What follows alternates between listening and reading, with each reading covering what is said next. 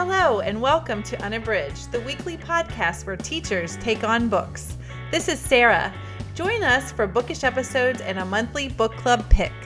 This is Ashley. Find us on Instagram, Facebook, and Twitter at UnabridgedPod or go to our website, unabridgedpod.com, where the books we read are linked for purchase. This is Jen. Check out our Teachers Pay Teachers store, our Patreon page, and our newsletter. Please rate, review, and subscribe on Apple Podcasts to support us. You want opinions about books? We've got them. Hello, everyone. Sarah here with a teaching tidbit. Today, my teaching tidbit is going to be about the value of using picture books in the secondary classroom and also the elementary classroom. But I think often elementary teachers are already using picture books in their classrooms, but sometimes secondary teachers are hesitant to do that. And I want to talk today a little bit about the value of using picture books in the secondary classroom. And also, if you are teaching your kids from home this year, you probably in secondary, you probably have picture books laying around from when they were younger, and there is some real value in using them to teach concepts, especially in English class. So what I used picture books for in my secondary classroom was to teach things that were not as concrete and were oftentimes things that students struggled to kind of wrap their head around. So items like theme and making inferences and finding the main idea and symbolism, all of these things that are not as concrete and sometimes can be difficult for students to grasp. I found that picture books really helped to solidify those more abstract concepts. First, I'm going to just talk a little bit more about using the picture books, and then I'm going to give just a couple recommendations of ones that I found were useful in the classroom.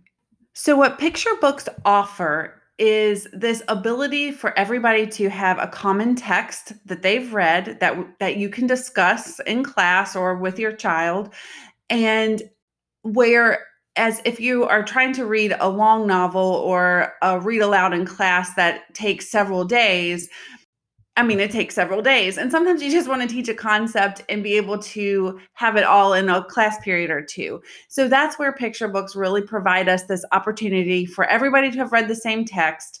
You can read it as a read aloud for the whole class, or you can have individual teams read the book together, but you only need like 10 or 15 minutes to read a picture book. And then you can go on to teach the more advanced concept like theme. So I'm going to talk about the book that I used to teach theme, which I felt like it was a great book because it's funny. The illustrations are great, but also it is not as straightforward as some of the other books. And the students, even though it was a picture book, they still had to think about what the author was trying to say with his words. That book is A Bad Case of the Stripes by David Shannon. And in this book, the main character loves lima beans, but she doesn't eat them because she doesn't want anyone to know that she likes lima beans, because none of her friends like lima beans. And she just is anxious and worried about friends finding out that she likes lima beans.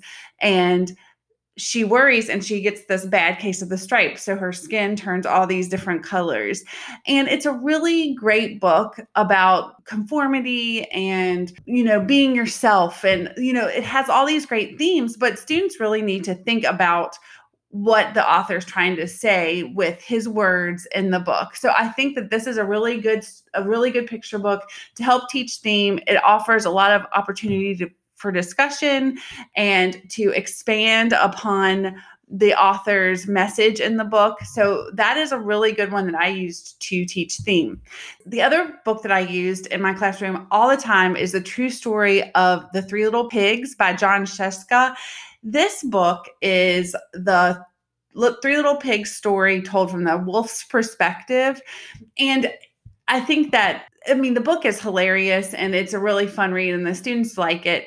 But I think anytime you can get a well-known story from an unexpected character's point of view, that really offers this really great opportunity for comparison and rich conversation about perspective and point of view. And so for me, I had to teach point of view in my English classroom. So we would read the regular story of the Three Little Pigs from an omniscient narrator point of view. And then we would read the true story of the Three Little Pigs told by the wolf.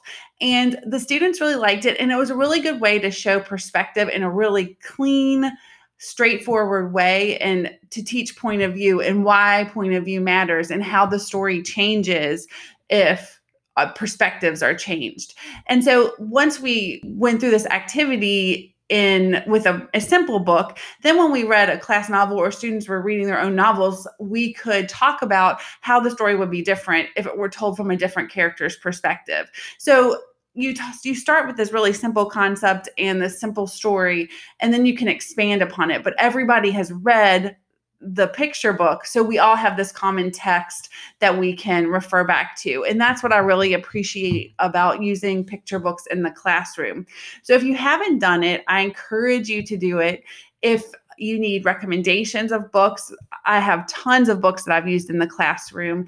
These two are just ones that students seem to like, and they really had a great way to teach a particular topic in the classroom.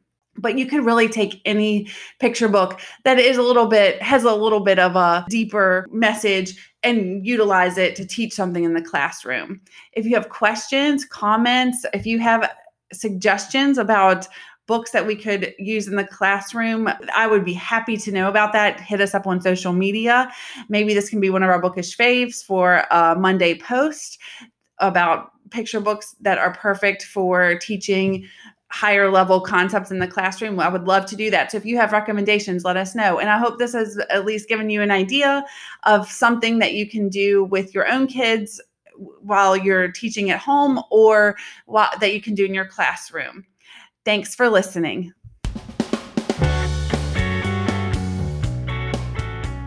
Do you have comments or opinions about what you heard today? We'd love to hear them.